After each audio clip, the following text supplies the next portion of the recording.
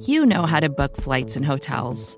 All you're missing is a tool to help you plan that unbelievable travel experience. That's why you need Viator. Book guided tours, excursions, and more in one place. There are over 300,000 travel experiences to choose from, so you can find something for everyone. And Viator offers free cancellation and 24/7 customer support for worry-free travel. Download the Viator app now and use code Viator10 for 10% off your first booking in the app. Find travel experiences for you. Do more with Viator.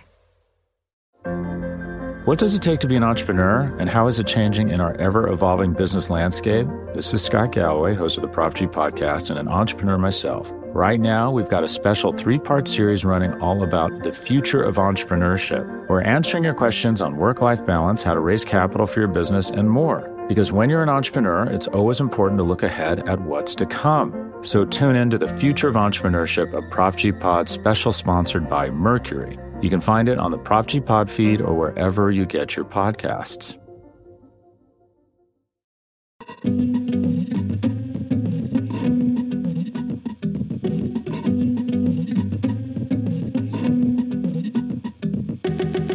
Hello, and welcome to Good One, a podcast about jokes. I'm your host, Jesse David Fox. Each episode, a guest comes on to play a clip of one of their jokes and then discusses how they wrote it and how it fits into what they're trying to do with their comedy. This week's guest is the formerly British comedian, London Hughes. I mean, she's still a comedian, and I guess she's still British, but she doesn't live there right now. Though arguably, stylistically, she's always been an American comedian. Anyway, she lives here. She moved to LA in February 2020, and everything has been totally chill ever since. Fortunately, London was able to film her special To Catch a Dick, which she originally performed to much acclaim at the Edinburgh Fringe Festival in 2019. By the title, you might get a sense that the show is about sex, and it is.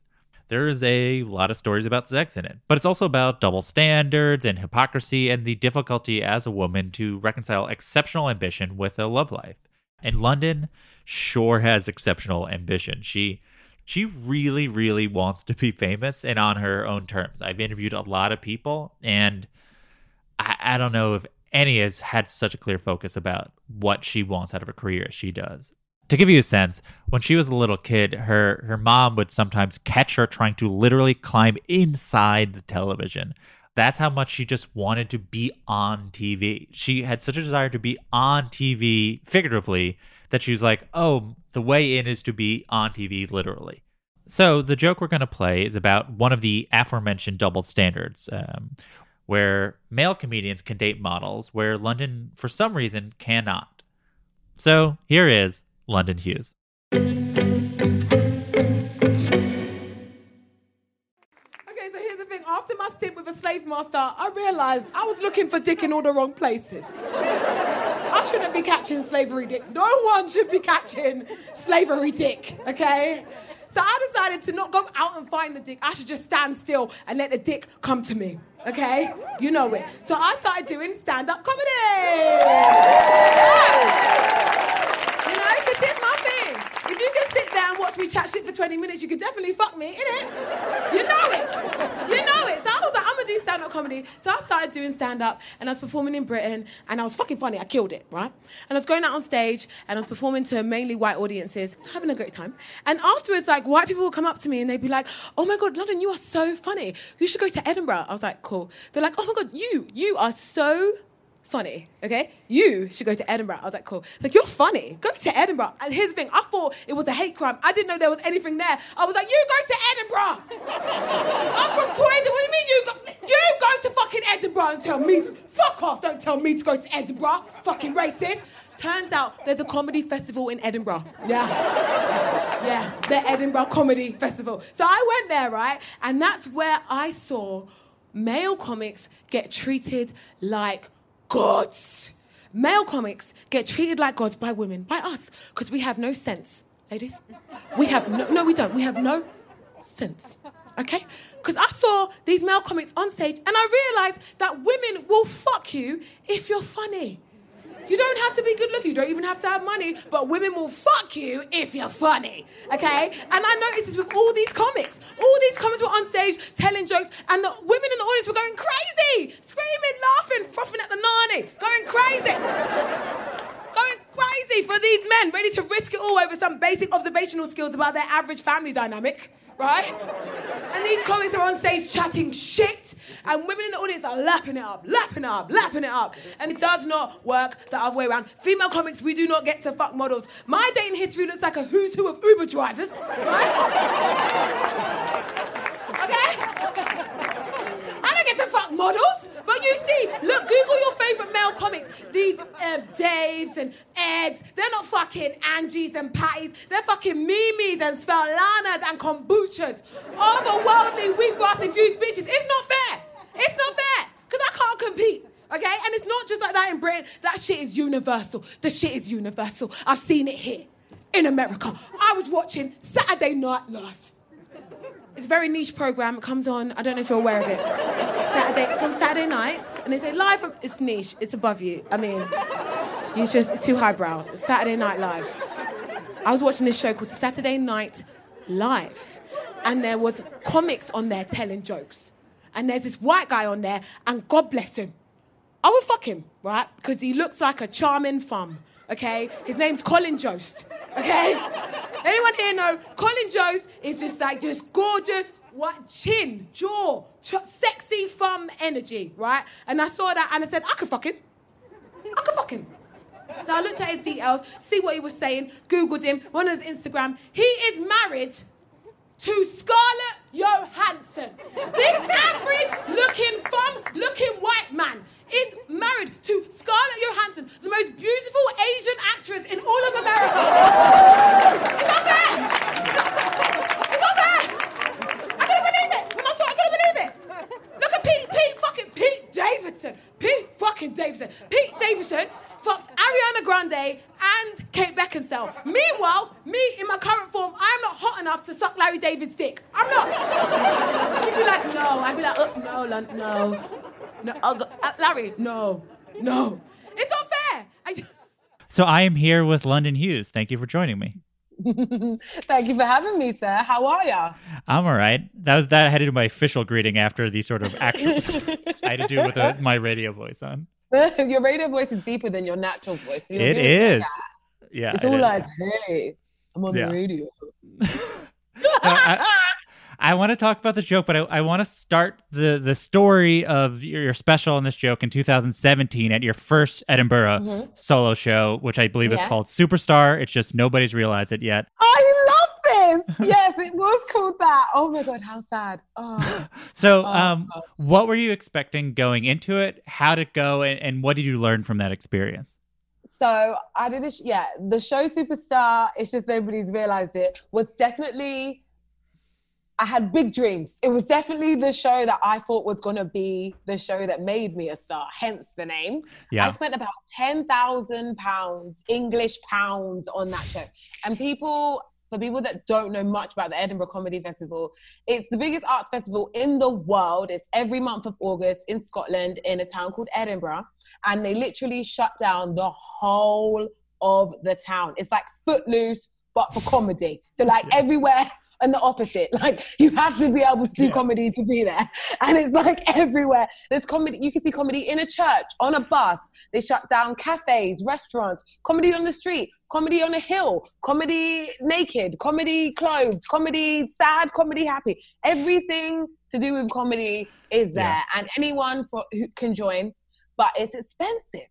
So just to be there for the month, you've got living costs, which is about $2,000. Then you've got like venue costs, which can cost anything from, a couple hundred to like $5,000 and $6,000. And then you've got like if you want a publicist, if you want to do more shows, other places, put on more than one show, it can cost you a lot of money. So, and then that's without considering like staff, like a director, a lighting guy, all that kind of stuff. So yeah, my show Superstar, just nobody's realized it, cost me $10,000 and a total of 50 people saw it. Like it was, I spent so much money on it, and I did it in this big theater with 100-seater.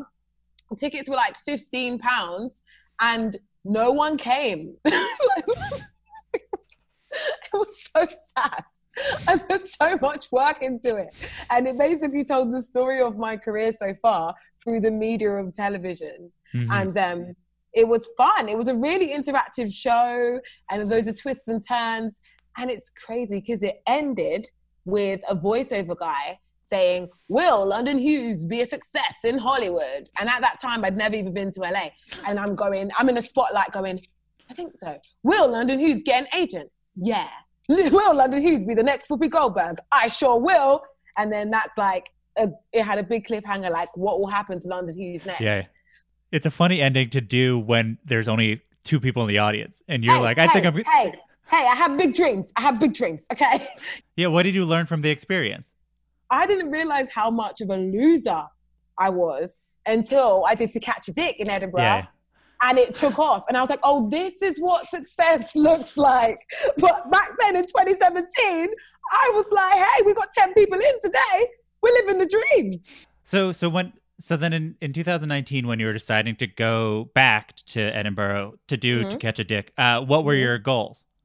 So basically, in 2019, it was a different me. In 2017, I was like, I put it all into Superstars, just nobody's realized it. And I was tired because once you've given everything, you just go, fuck it.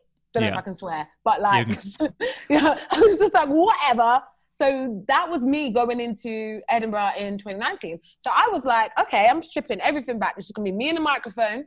I'm not even gonna have any tech or anything. I'm just gonna write jokes and I'm not gonna try and please anyone. I'm just gonna do a show that I wanna do. And I'm not going to prepare for months and months. I wrote To Catch a Dick in a couple of days. I just sat on the floor of my flat, wrote To Catch a Dick. I did a couple previews. I did 2 previews before I took it to Edinburgh. Yeah. Like it was just such a smooth thing. And because I'd already had huge disappointment, I cared, but I was over it. I was just like, you know what? And that's the best way to be when you're just like, fuck it. Whether this show does well or not, I'm still a success. So I'm just going to give it all I've got and do a show I want to do and not try too hard, just do it. And that's when it takes off. Obviously, It's always the way. How did you actually decide what would go in it? How did you sort of build the proper shows? Yeah. So like, how did you decide? I imagine, it's your entire dating history. How do you decide what's the hours worth? So basically, it was so interesting because I have caught so much dick that the original show was 2.5 hours long. I shit you not. The first preview, God bless the audience for the first preview of To Catch a Dick, because we have these little time slots and it was only an hour and it started at 8. And I remember it got to 9 o'clock and I looked at the audience. I was like, guys, I've got so much more material left. You can go if you want. And nobody went. They stayed. And I did 2.5 hours worth of To Catch a Dick. And there were so many stories in there.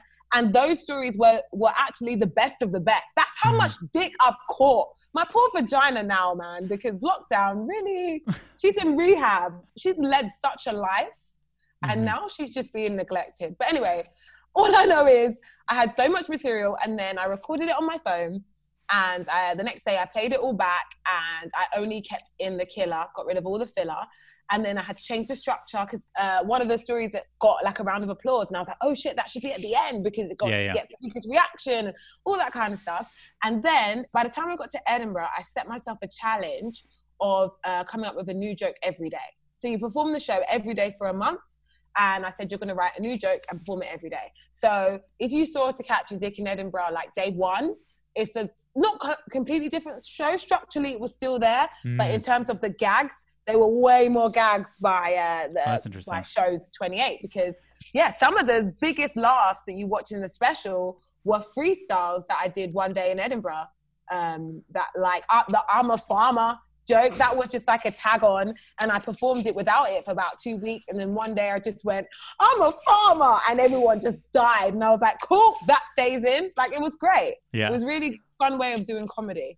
Talking about this stuff on stage, I mean, it's you're so charming and open on stage, and you seem like you're having so much fun that by the time we're seeing it, we're like, oh, this person loves to be talking about it. But so much comedy comes from challenging places or places of vulnerability. Like, is there part of you that, though you're fine talking about it, is hesitant to talk about these things? Does it feel vulnerable to be open? Like, how did you get over, like... No. Do you know what? Me in real life and me on stage, we're pretty much the same. I'm very open. But once I hit that stage, everything's off limits. Like, there's nothing holding me back. I have no filter. I have no gag reflex. I have nothing. There's nothing that stops me. So, it was great because with To Catch a Dick, the reason why I knew the show would do well was actually I kind of did like a test without knowing it. In 2017, the year I did Superstars, just nobody's realized it. My cousin got married and she had a hen do. You guys call it a bachelorette party. We call it a hen do. She had a hen do and I was bridesmaid of honor, and we had it in Spain. And the plan was just to party every night in Spain. But by the time we got to Spain, it started raining and there was nothing for us to do. So there was about 20 girls and I'm in charge of the fun. And night one, we just sat indoors drinking. And my cousin was asking about my sex life and my love life. And I was just telling stories. And these girls were dying. And after a while, they'd be like, so then what happened? So did you suck dick for shoes? Did you get to keep the shoes? What happened? And I'm just like regaling these girls, these 20-something-year-old girls of like my sex life and my love life. And then the next day, they didn't want to go out. They just wanted to stay in and like just laugh and joke with me all night long. And so in the end, that's what happened. And I remember thinking to myself, wow, this could be something, these dick stories. And I don't know who started the rule that women can't talk about sex on stage. It's been something that has plagued me my whole life. Well, my whole comedy life. So I've been doing comedy for 11 years and I've been talking about dick since 2010. But back then it was vulgar. It was like, oh, that's crass. But now, we got songs like Cardi B, Wet Ass Pussy being #1 song in the world. I should be allowed to say I'm sitting on faces. So, all good. Is that in England, is being vulgar that is super rare? Like, because I'd be listening to interviews with people and people were like, couldn't believe how vulgar you are on stage. And I was like, though, like, you obviously are so open, but it is... I was amazed that they're so amazed a comedian would go on stage and like curse or whatever. It's not a comedian, it's female comics. Yeah. Britain's still very, very behind when it comes to stand-up comedy and representation and women just owning whatever the fuck they want. Like, you guys have Amy Schumer's. You have that female comic that's probably one of the biggest female comics in the world, and she's on stage talking about sex. We don't have that in Britain. We don't have young female comics that are the biggest female comics in the world. We've literally just got mainly men, old unattractive white men talking about their wives and talking about their kids, blah, blah, blah. I'm so rich. We've got a lot of that, and we've got so many talented female comics out there that want to talk about the situation, but it's not really seen as, the thing. Yeah. But it's shifting and it's changed, because I remember when I first talked about sucking dick and it was called vulgar, but then when I started doing To Catch a Dick and doing bits and bobs, like I'd try out a 5-minute from To Catch a Dick at a set, and like women were calling me powerful. And like, it's like a feminist movement now. Whereas before, I'm just giving blowjobs. But back when I was giving blowjobs in 2010, it wasn't seen as powerful. Now it's feminist and powerful. So I want to thank white women. No, I'm just kidding. I want to thank the feminist movement for helping women just live their truth and own their sexuality. So now when I say I'm sucking dick for shoes, it's powerful. So, which it is. It should be. It shouldn't be seen as a taboo. And I'm trying to break the stigma that it is. I was thinking about a thing you said. I listened to your podcast, London Actually, and you said something in the first episode that was really interesting to me. What you said, you're about to tell a story about your dating life, and you said, "I'm going to give you a crash course into my love life, into me," basically, which is sort of implying that your love life is a good representation of who you are. What it is about you as your dating life and date how you do that sort of is the best portrait of who you are, is the way that sort of captures. Why is it your muse? I feel like it's because it's so like being single and being I call myself #my own sugar daddy. And because I'm like really expensive and I like to look after myself. So when it comes to dating, I need a guy that's basically the male version of me because I am all these things. I don't need a man, I want one. So when I'm talking about guys and stuff, it's a true representation of me because the standards that I have in my real life, I expect my man to adhere to those standards too and beyond. So yeah it's good. Like me being single is very much a part of me. It's so weird. And I've made so much money off of being single. It's crazy. Like if I had a man now, I'd be broke. Like it's just, being single is like, just so much part of me. Dating me is basically just a crash course on me. There's a thing you say in the special that it sort of frames it, which I think is really interesting, which is the idea of being too much. Being too much is sort of like, and I want to warn you, this is going to be a fairly nerdy question. So I was thinking about how you would say too much, and I was thinking about like it as a superpower or you as a superhero. And I was thinking about this X-Men. Her name is Rogue, and her power is that she can take other people's powers if she touches them. So it's this sort of nerdy question. I know. I'm sorry, but it is her. It's the power sort of makes her like so strong and so powerful, but it also makes it hard for her to have relationships with people. Yeah. So does this power your vivaciousness or whatever, does it feel like a gift and a curse? Oh my God, yeah. I've never had a nerdy breakdown of my love life / personality like that. Is this therapy? I'm sorry. I'm rogue. I'm rogue, mate. Yes. Basically, the whole thing about being too much is why the special is so important to me because that's the underlying message. But literally, I genuinely feel like girls like me, women like me, that are just like independent, loud, confident, vivacious, and just open and just, we have no filter. We're not seen as the girl that you marry. We're not seen as that. We're seen as, the crazy best friend. If this was a movie, I would be the crazy best friend that can't keep a man. And then the main chick would be some basic bitch with gag reflex that brings nothing to the table, but she looks gorgeous. Maybe she could fucking sing. I don't know. It would just be very like, and there's nothing wrong with those mediocre bitches. Because if you're a mediocre bitch, I don't want you to feel like I'm attacking you. It's not your fault. But I just feel like when you're basic and mediocre and just like silent, like the Kardashians, when you're just beautiful and silent, the world gives you everything. But if you're like a curvy, mouthy, black British chick that just talks about sex and dick, guys are like, wow, that's not the one you take home to mum. And I genuinely feel like I've been told I'm too much so many times by men. And I thought that there was a problem with me. I was like, this is just how I am. This is how I've been born. I've always been this way. And you keep telling me to like, for people listening, I'm doing like hand gestures where they be quiet and down, like small sandwich hand gestures. So I'm just like less. And I'm like, why? But men don't get told be less. Men are never like, oh, look at that charming, confident man who everybody loves. Why don't he dim his light? No, it's always women. That is literally why I am the way I am, because I'm too much. The other question I had about before we sort of go into sort of the writing of it was sort of, it seems like you were working on this or thinking about it as you're like approaching 30, it seems like, right? So it's like you turned 32 months before Edinburgh. Did that help frame what makes this a show instead of sort of a collection of stories? No, do you know what? It was just literally the moment I was going through at that time. It wasn't even like, oh, let me just base it around this. It was like, no, my mum wants kids. I'm my mum's only child.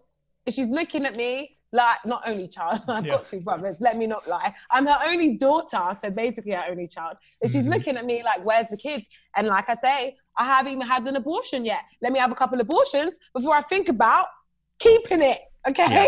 Yeah. Like, so for her, she's like, you're 30, and by the time she was my age, she was already married with 2 kids. So she's just looking at me like, where is the child? And apparently, I told my mom when I was 7 that I didn't want any kids until I had a star on the Hollywood Walk of Fame.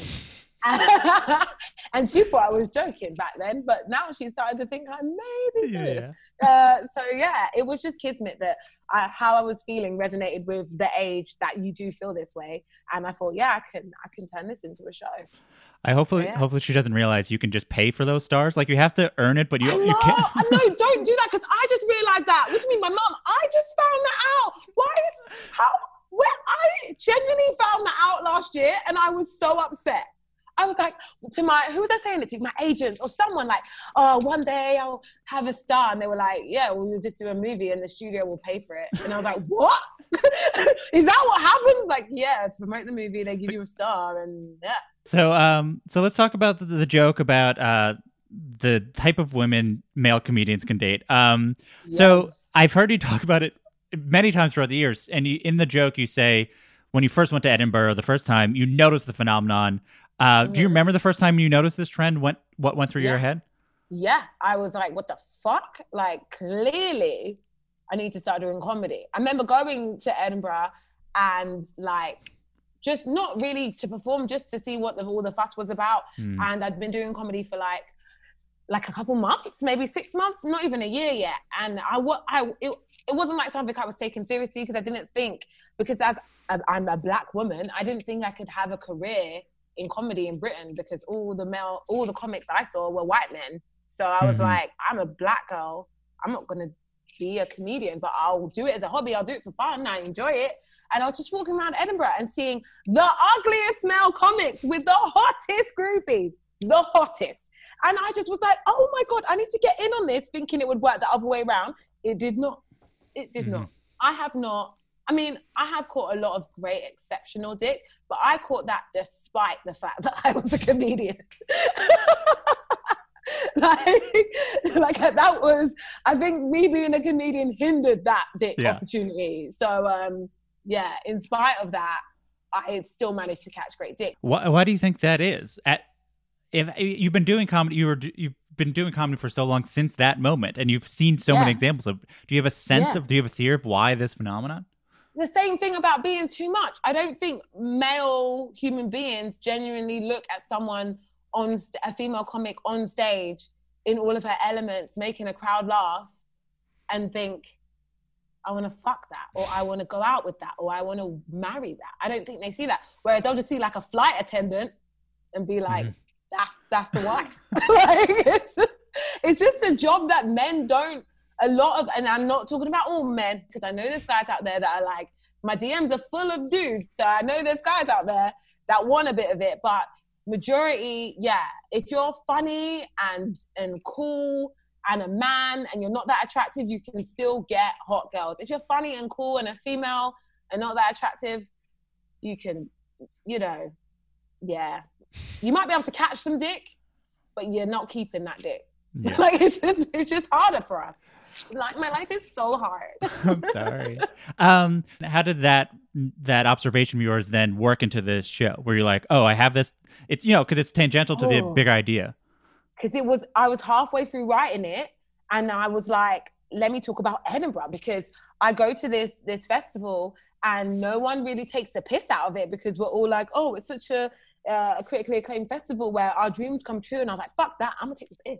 So I just literally came up with like how my analogy of how I feel male comics are treated in Britain versus female comics. And then I was like, what about via dating? And then it just came to me. And like the joke where I say, my dating history looks like a who's who of Uber drivers is true, because I fucked an Uber driver when I first came to LA. Like, this is the thing. I am so hot. I shouldn't have to fuck Uber drivers. But because of my personality and my job, I am fucking Uber drivers. It's a sad day in LA. It really is. The way you describe a line I really like from that part, you go, these women are ready to risk it all for risk it all over basic observation skills about the average family dynamic. Yeah, because that's a lot. Bless them. A lot of male comics, bless them. That's what they talk about. Basic.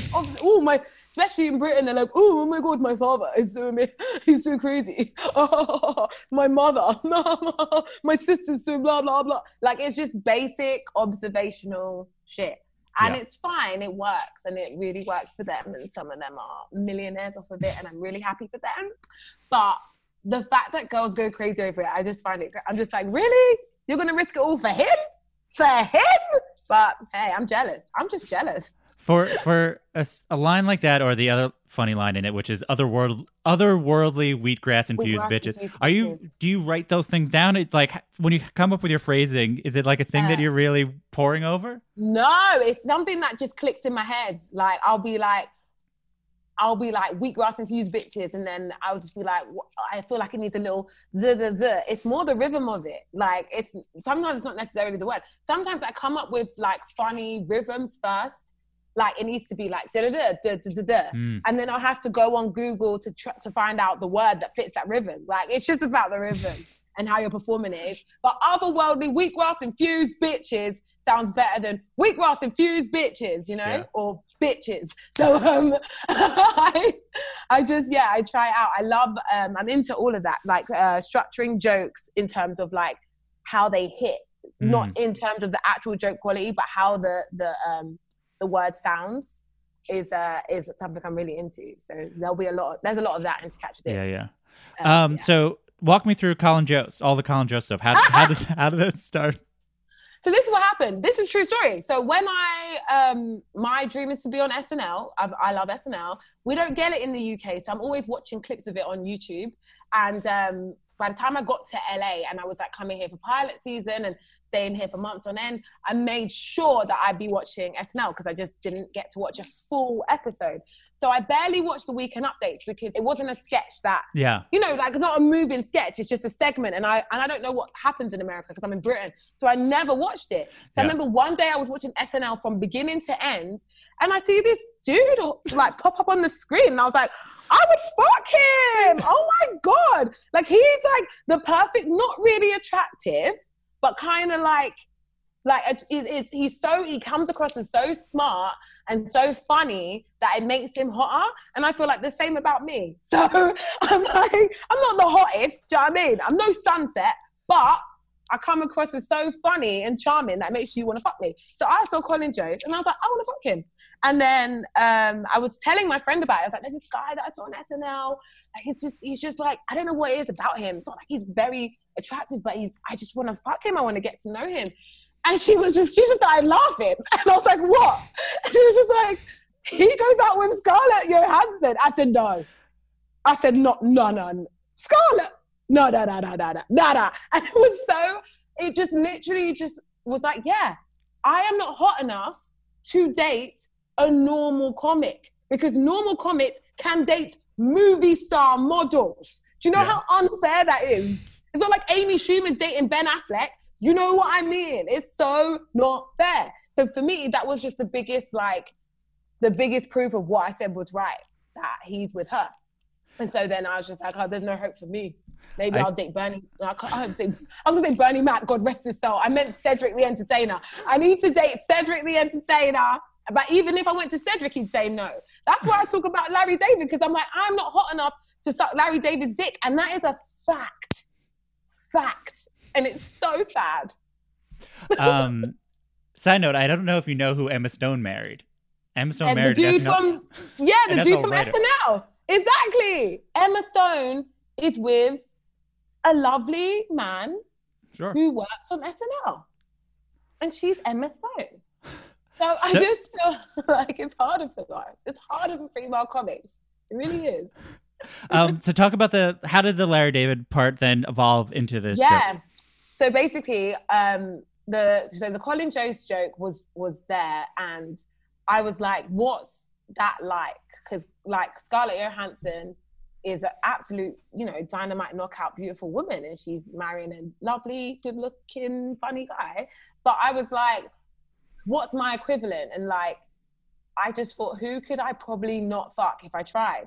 So then I literally went on Google and just saw like all the, like Jerry Seinfeld's wife, who's fucking stunning. Like all these old comedy dudes have hot wives. And I didn't know if Larry David was in a relationship or whatever, or had a wife. So I just thought he's fair game because he's, I can't see his wife. So I wrote the joke, and it's so funny because I wrote it in 2019 and I forgot about it. And I was like, I'm not hot enough to suck Larry David's dick. Then last year, I met a girl and she's really, really sweet. And she was lovely and we hit it off instantly. We start following each other on Instagram and I tell her about To Catch a Dick and I'm like, yeah, you should come and watch a preview of To Catch a Dick and it's all good. And she was like, oh my God, I'd love to. Yes, great. And she works in the industry. It was fine. And then I was following her on Instagram one day and I just see a picture of her in a wedding dress, marrying Larry David. And I just remember thinking, it was just the most surreal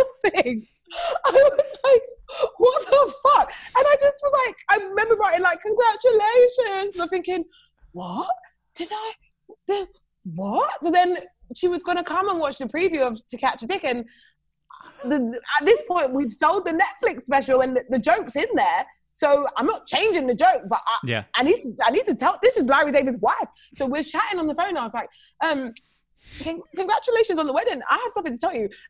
You're going to come and watch my show, To Catch a Dick. I have a joke about your husband. And she was like, really? And I was like, yeah. And I wrote it before I met you. Can I tell you it? She was like, yeah, what is it? So I told her, and she started laughing. And she was like, he'll be fine.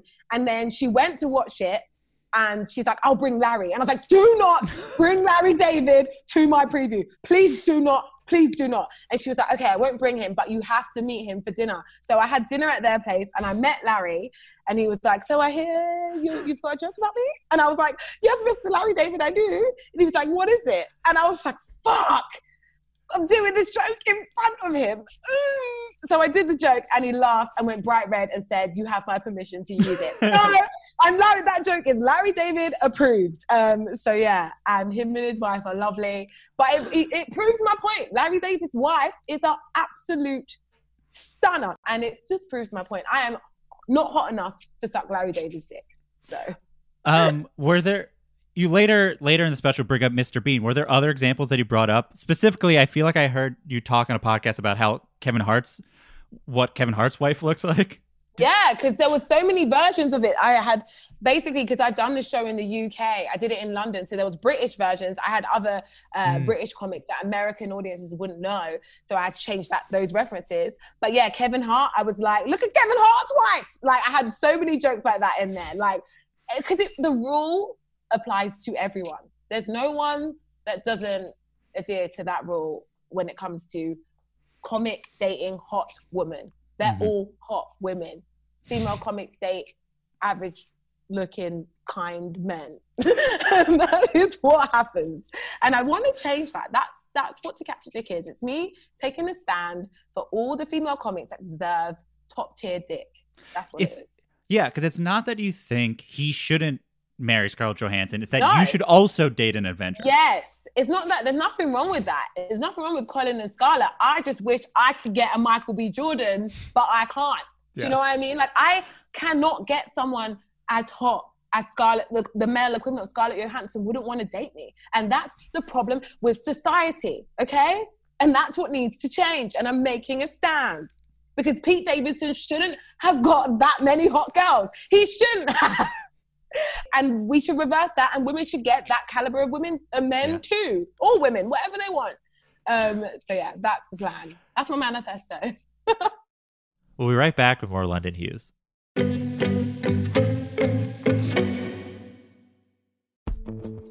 Vacations can be tricky. You already know how to book flights and hotels, but now the only thing you're missing is, the actual travel experience. Because is it really a vacation if you're just sitting around like you would at home? You need a tool to get the most out of your time away. That's where Viator steps in. You can book guided tours, activities, excursions, and more in one place to make your trip truly unforgettable. Viator has over 300,000 travel experiences to choose from. Everything from simple tours to extreme adventures and all the niche, interesting stuff in between. So you can plan something that everyone you're traveling with will enjoy. Real traveler reviews give the inside scoop from people who already been on the experiences you're considering, so you can plan with confidence. Free cancellation helps you plan for the unexpected. And 24/7 customer support means you can travel worry-free. Download the Viator app now and use code Viator10 for 10% off your first booking in the app. Find travel experiences for you. Do more with Viator. What does it take to be an entrepreneur, and how is it changing in our ever-evolving business landscape? This is Scott Galloway, host of the Prop G podcast and an entrepreneur myself. Right now, we've got a special 3-part series running all about the future of entrepreneurship. We're answering your questions on work-life balance, how to raise capital for your business, and more. Because when you're an entrepreneur, it's always important to look ahead at what's to come. So tune in to the Future of Entrepreneurship, a Prop G pod special sponsored by Mercury. You can find it on the Prop G Pod feed or wherever you get your podcasts.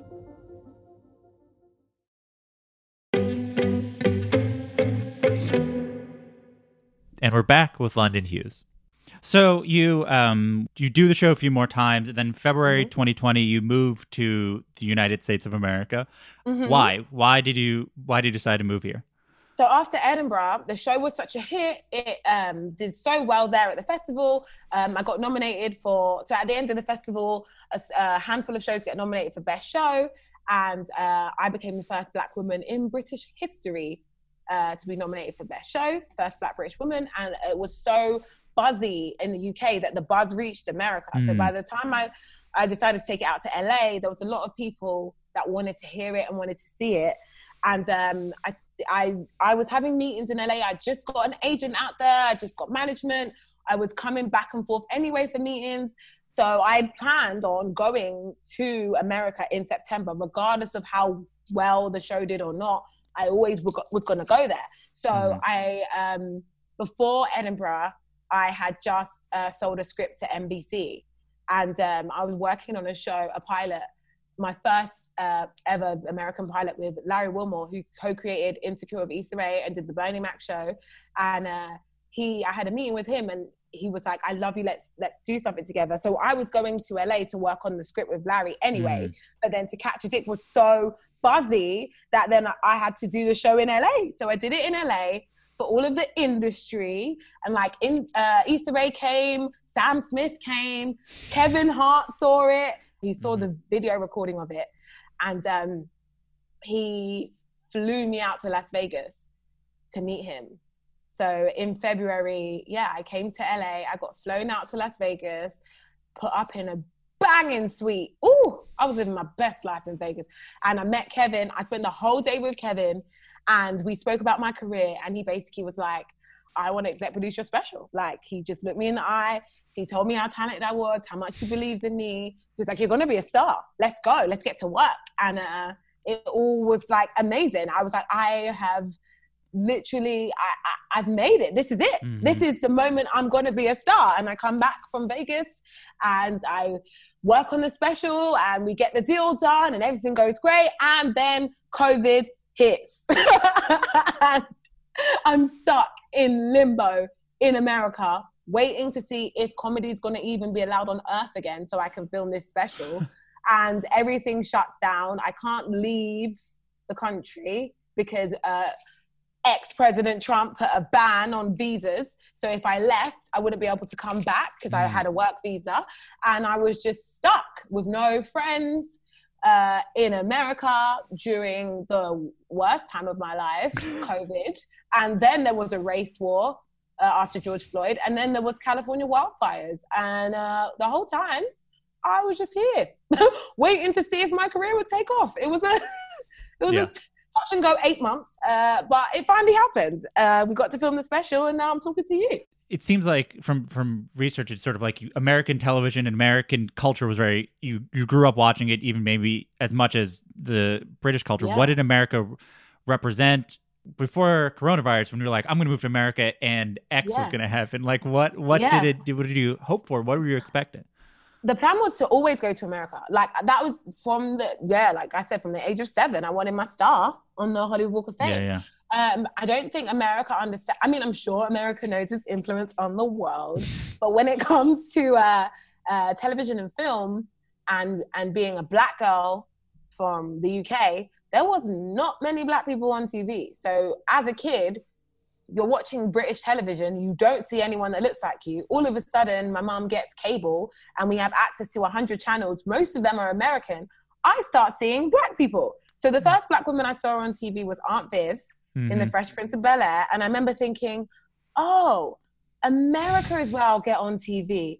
Oh, and that's just what your brain does as a kid. Yeah. It goes, okay, if I look like Aunt Viv, I look like Will Smith. If I want a show like Will Smith, that's going to happen in America because no one in Britain has a show like Will Smith. So that's what my brain did. And so from a young age, the goal was always eventually get to America. And I used to, I always say, like, I used to think that the credits flashed really quickly on The Fresh Prince of Bel-Air because it had the actors' addresses on it. And I used to think that, like, if I go close enough to the screen, I have my pen and paper ready, I will see Will Smith's address and I can write it down and then I can send him a letter, he'll read the letter and then he'll just put me in Fresh Prince of Bel-Air and make me a star. And I remember being like 12 And knowing that Britney Spears, no, I was 12 and a half, and Britney Spears made it onto the Mickey Mouse Club at 12.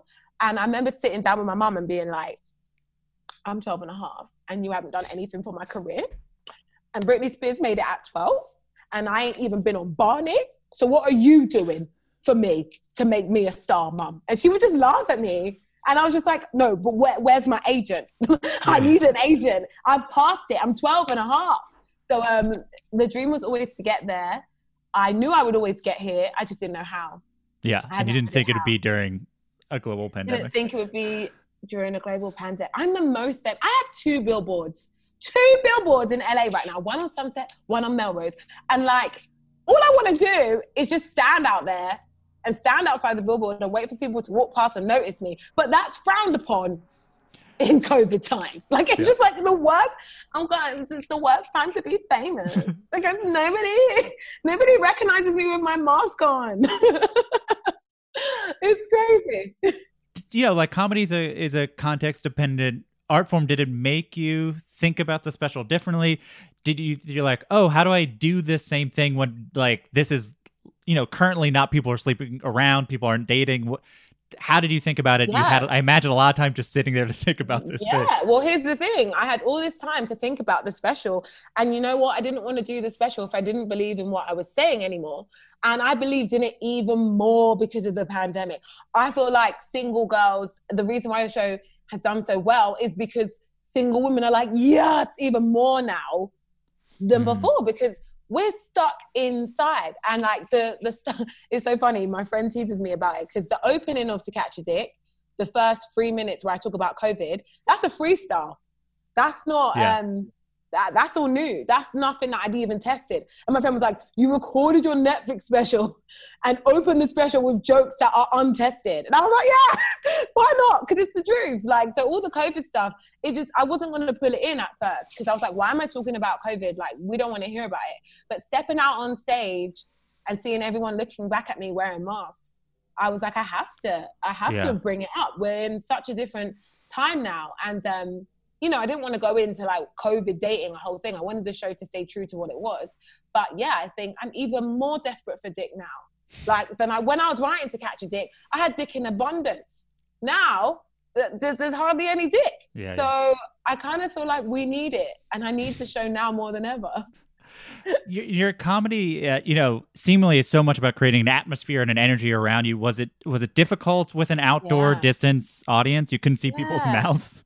I couldn't see their mouths, and it was dark, and we were outside at Universal Studios, and luckily they put like microphones in these little tea lights so that when they were laughing, it was projected onto the speaker on the stage, so I could at least hear them laughing. But yeah, it was the show. If you see the live show or see me live, it's a fucking zoo. It is a party. I am the party girl. I go out, I've given shots to the audience, champagne to everyone in the audience. Like, we're living our best lives. We're partying, there's music bumping it before you sit down, and then I come in and it's full of energy, and then we party on the way out. That's how I like to do comedy. But I couldn't do it with COVID. And there's even parts of the show, there's a part of the live show where I have a moral compass white guy. And every show, the moral compass white guy sets the tone for the show, and we do a little bit where I bring him out on stage and we have some fun together. I'm not going to spoil it, but basically I couldn't even do that because when we tried it, he had to wear a mask and we had to be 6 feet apart, and it was just not fun anymore. So it was kind of like I had to strip back the performance but give it even more because I couldn't really touch the crowd or reach out to the crowd or feel like the crowd were all distant. They all had masks on. No one knew each other. They'd all been tested and gone through everything. They couldn't drink beforehand. There was no bar.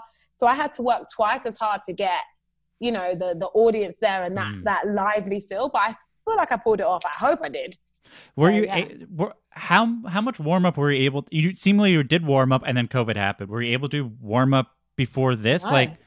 No. I did Edinburgh. I did 31 days in Edinburgh. Then I did a 10-day tour in London, and that was in December. Then in January I did 2 shows, and then that's it. Then I didn't do it again until a week before my Netflix recording. I did it twice. That's it. So from January till October, because it was, I last performed it January 10th, and then my Netflix recording was October 30th. So from January 10th to October 30th, I had not done it. And then a week before, I just did it, a preview to like 10 people. So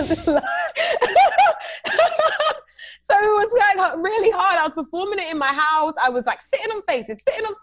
I had to get a personal trainer because I had gained the quarantine 15, and I was there was a lot more extra London. So I couldn't perform it without being out of breath, and I'm asthmatic.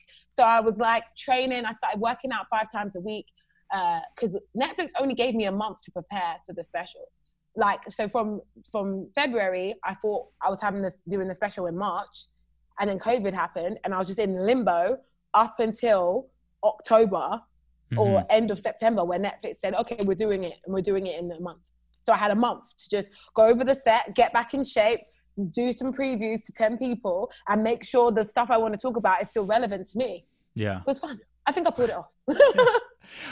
In general, had you done much stand-up in the US beforehand at all?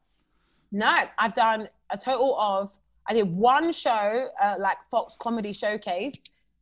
I did one, I've done 2 gigs in the US. Two 10-minute performances of stand-up ever in the US. Actually, I'm lying. Last year I did 2 shows, but back in 2014, I did a Caribbean night in Atlanta.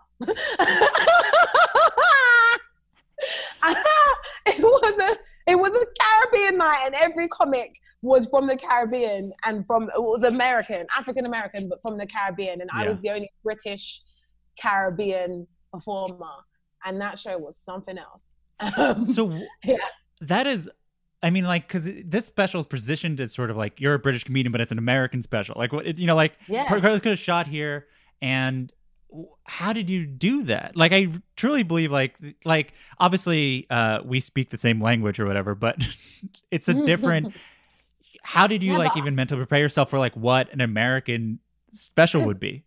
Because I'm so into you guys. Like, I'm so obsessed that I knew what I could, when I did the show in London, I know my audience. I know what will make Londoners laugh. I also grew up on American television pretty much my whole life. So I know what will make Americans laugh too. And I just didn't know how well they would take to me. You know, everyone's different. You might be like a star in London, but it doesn't translate. There's loads of British comics that haven't crossed over to America and done anything. So I was preparing myself for that. But also I just wanted to be authentic with who I am and not try and change it, but just change up the references so American audience will get it. And when I did To Catch a Dick, the previews of it, they went great. Yeah. Like, American audiences were dying over it.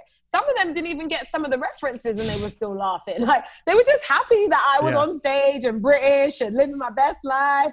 And Dick is universal. People forget that. Like, I'm getting DMs from girls in Belarus, girls in Cyprus, in Russia, in Brazil, in Denmark. I'm translating stuff in Portuguese. I'm just like, what? Everyone's talking about this show, and they're completely different to me. White, black, young, old, and it's really, Dick is for everyone. And so doing To Catch a Dick in America. So I just felt like being myself and being British as well, and being unapologetically British, but also having the energy of an American performer really helped To Catch a Dick do well over here, because it's a hybrid of both worlds. So yeah. I think American audiences respond to confidence. Like, even without jokes, they respond to confidence. And like, and I think, as you mentioned, I think we have an idea of what a British comedian is going to be like. And even the ones that have crossed over, they're still pretty proper, and they still, you know, like, they're not moving around a lot. So I think just the fact that you're British and moving, we're like, oh my God, this is a new thing. Like, what is this? What is this hybrid? I don't even understand it. But it's because I grew up watching Black American sitcoms and stand-up comics. Like, I grew up watching Def Comedy Jam. Like, Def Jam comedy was, like, for me, the pinnacle of how to do stand-up. So like, and none of those guys stood still. Steve Harvey did not stand still. Bernie Mac did not stand still. I would watch Chris Rock does not stand still. The Chris Rock Bigger and Blacker is my favorite special of all time. And he runs up and down the stage. He's living la vida loca. He's doing everything. And so for me, when I decided to do stand-up, I just did it like that because that's the only way I knew how. But in Britain, stand-up isn't like that. We've got Lee Evans, who is really high energy and in your face, and he's the only one. He's like pioneered that craft. Everyone else pretty much stands still, maybe reaches for a glass of water, maybe puts the microphone from their right hand to the left hand. That's about it. So yeah, something different. The part of the joke I really like is when you bring up Saturday Night Live, and is that a part that changed because this is an American audience? Obviously, like the idea bringing up Saturday Night Live is like, of course, so obviously people know it in Britain. It's not. You would still have to explain it. Was that in the moment that you said, is like, oh, let me just play with how long I could go with this? Yeah. There wasn't, Saturday Night Live is not in the original, that joke's not even in the original version of To Catch a Dick because it's not a show that comes on in the UK. So I was like, what can I talk? Because I talk about UK comics in the UK version of To Catch a Dick, but obviously I'm doing it in America. So I did a bit about UK comics and I had to bring it to them so they can relate to it. And I was like, it happens over here too. I was watching Saturday Night Live and that story fit perfectly because it's true. It happened. Yeah. And the Scarlett Johansson joke wrote itself because, you know, baby girl's taking up all those Asian roles. So it's her own fault. She brought it on herself. So and then the Pete Davidson joke just cemented it. So, and the Larry David joke too. So it was just very much, I'm aware of American culture as most British people are because we are up your ass. So it wasn't hard for me to translate it for an American audience at all. So I was thinking about, you know, you talked about how it was produced by Kevin Hart and who also put out a special last year who he was masked and distanced. But it was interesting to think about your specials together because Kevin's, you know, it's the special did after he sort of reached this level that he always wanted to. And it's like about how it's like the least enjoyable time to be famous. It's like, and he's not getting the sort of love that he needs from it. And then, you know, then you have yours and you're like pretty straightforward. It's like, you want to be big, you want to be a star, you want to be famous. Yeah. You know, just generally, why do you want to be famous? Like, what is the motivation? What do you want from it? Do you know what? I genuinely feel like I would enjoy it. I was watching an interview with Kim Kardashian and she was talking about how, and not that I aspire to be her in any way, shape or form, bless her. I do think she's gorgeous. But she was talking about how she enjoys being famous. Like Kylie and the other Kardashians, they don't really enjoy it like I do. I really enjoy it.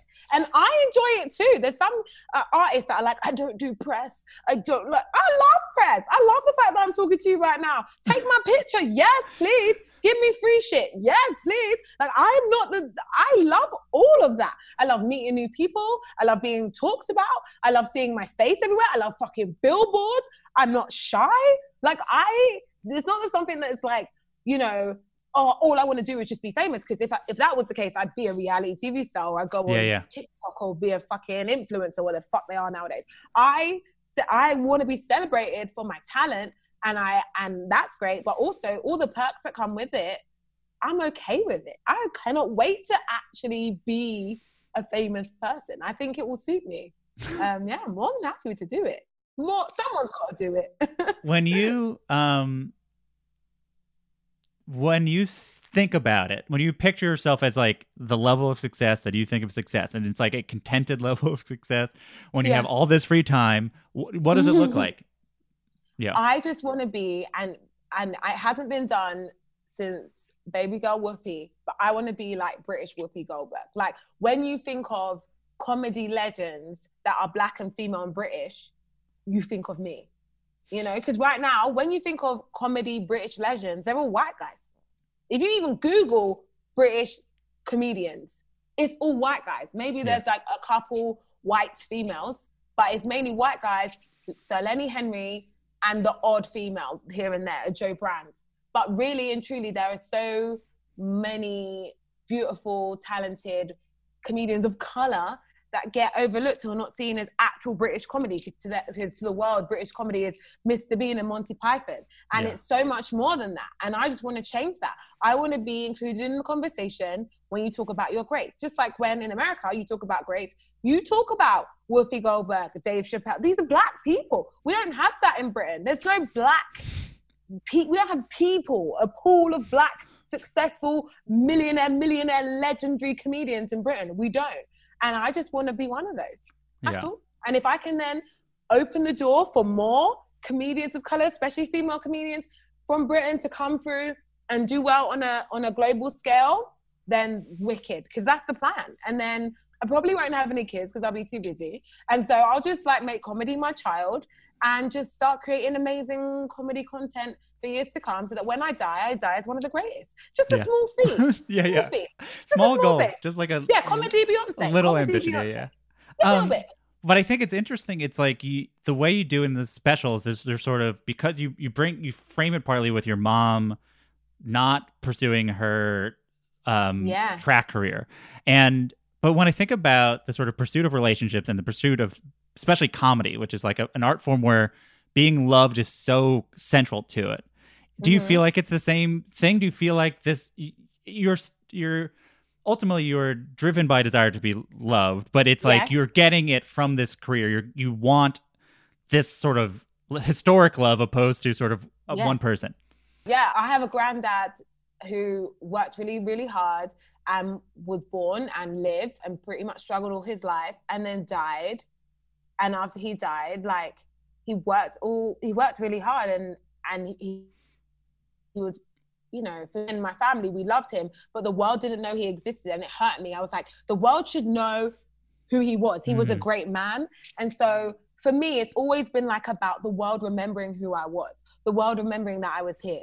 And so everything I do is for that. It's for the legacy. And my mom, I think she's the reason I won't have kids, because I genuinely believe if obviously she didn't have my brother, she'd maybe be an Olympic runner and maybe the world would know who the fuck she was. So instead, I just talk about her and keep her legacy alive, really. But yeah, it's about being loved, but also it's just about making my imprint. And like, we've got one life and I want the world to know I was here. That's all. And whether that's like, you know, I don't want to just be like famous for any reason, or I don't want the world to know who I am because I'm a serial killer or you know, like I want the world to remember me for comedy, for making people laugh, for making people's lives better. And honestly, comedy has saved I wouldn't say saved my life, that sounds so deep, but I was definitely a different person before I found comedy. I was a nerd in school. I wasn't popular. I got bullied. I was bullied in university. My self-worth was very low and I wasn't this fine queen you see before you. And then comedy changed all that. The moment I got my first laugh on stage from strangers, it helped me find my self-worth.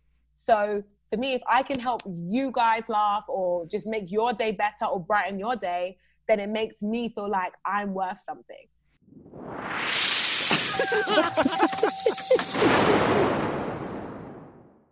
That sound means it's time for our final segment. It's called the Laughing Round. It's like a lightning round, but because this is a comedy podcast, I call it the Laughing Round.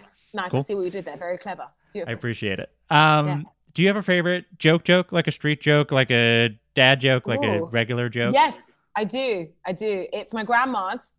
Big up Grandma Myrtle, the original hoe, bless her. So my grandma is a bit of a show off, and every wedding she gets on the mic. She's 96. Every wedding she gets on the mic and she tells this same joke, and we've all heard this joke, but we still laugh because she's 96 and she deserves the applause. Sure. So this is the joke. This is Grandma Myrtle's original wedding joke. Are you ready? I'm going to do it in her accent because she's Jamaican, so we're going to put on a Jamaican accent. Sure. So, hello, everybody. What a great wedding that we're at. Now, here is the thing. Weddings, they have 3 rings. So by 3, she means 3. She got it. Weddings have 3 rings, all right? The first ring is the engagement ring. Then you have the wedding ring. And then finally you have the suffering. Yes. Love is love. Did she say love is love? Love is love. That is Grandma Myrtle's wedding joke. And it's my favorite joke of all time. I have heard you talk about how you used to write Frasier fan fiction before fan fiction was even a thing. Do you remember any detail of any? Yes. Can you share and can share it? Of course. So I used to write myself into episodes of Frasier.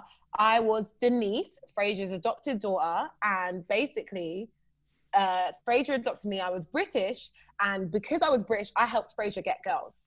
So he would come to me to learn how to speak properly and just be a gentleman. And the girls would be like, oh my God, you adopted this beautiful Black British daughter? And she's so smart. And so me and him would like tag team the ladies. And I would help him get ladies, and then I would end up dating their sons. It was great. You know, sometimes I have a decent amount of listeners in England, and they complain about how I don't have that many British comedians on, and it's partly because I don't know that many, and I'm somewhat lazy about finding out. Who are 3 British comedians you think I should interview? Oh, this is a hard one because there's so many. I can't just pick 3. Pick any amount that comes to your head, but don't take. Okay. So whoever comes to your mind first. Once COVID ends, what is your dream date? Dream LA date. Oh my God. I'm excited just thinking about it. Okay. I want to go New York. I want to get dick down in New York somewhere. I want someone to fly me out, whoever he is, to fly me out to New York. And I want dinner and dancing till like 4 a.m. And then we walk home drunk as fuck, eating a pizza and stay at some fancy ass hotel in New York. That's what I deserve. That's great. If you know anyone, just let me know. Yeah, I'll think about it. I'll think if I know any famous people. Yeah, let me know. Only famous people. Is there a joke from another comedian that you wish you could steal? Like a joke that you heard that you're like, I wish that was my joke. I wish I could tell it. No one would say you stole it because it's a world in which you have this joke, but it's a joke you're like, I wish I thought of that, or I wish I could have it. No. Okay. Is that bad? I'm trying to think like who has, the whole of Chris Rock, Bigger and Blacker, like every single joke in that I wish I wrote. Every single one. I can't even think of one that just tops the others. Like everyone. Yeah. All of his stuff, all of his material. Oh, no, Dave Chappelle's joke. Everything in Sticks and Stones that Dave Chappelle says, I wish I could say. I wish I could get away with saying, and I wish I said, yeah, basically all that stuff. Do you have a favorite curse word and a least favorite curse word? Oh, my favorite. I love that you call it curse words. That's so sweet. What should they be called? Why don't you call them swear words? Why do you call them curse words? Honestly, I don't know.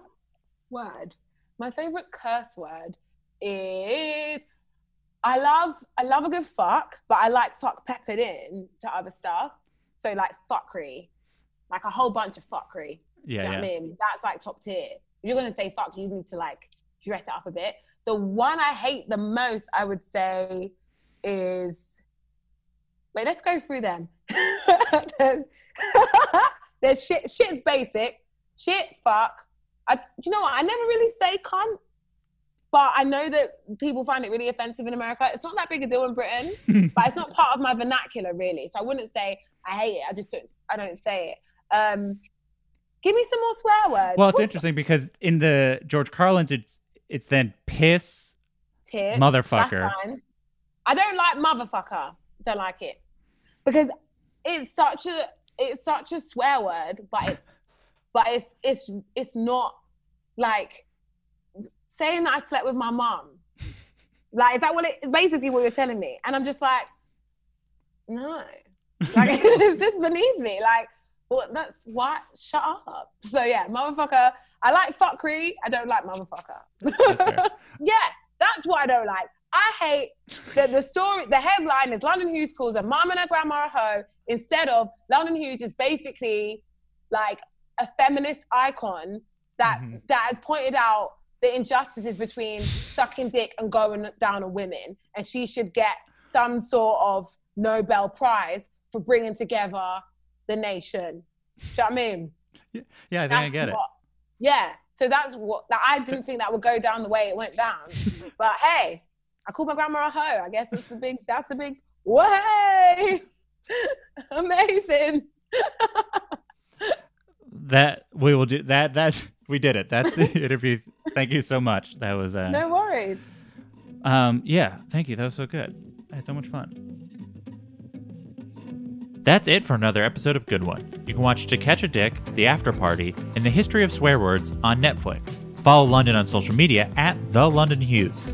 Good One is produced by myself, Jelani Carter, Hannah Rosen, and Camila Salazar. Gautam Srikishan did our theme song. Write a review and rate the show on Apple Podcasts 5 stars, please. Email any comments, questions, or laughing around suggestions to goodonepodcast@gmail.com or tweet at us at goodonepodcast. I'm Jesse David Fox, and you can follow me at Jesse David Fox. And if you haven't, please check out my new Patreon podcast, The Specials. Good One is a production of Vulture and the Vox Media Podcast Network. We'll be back next week with the Lucas Brothers. Have a good one.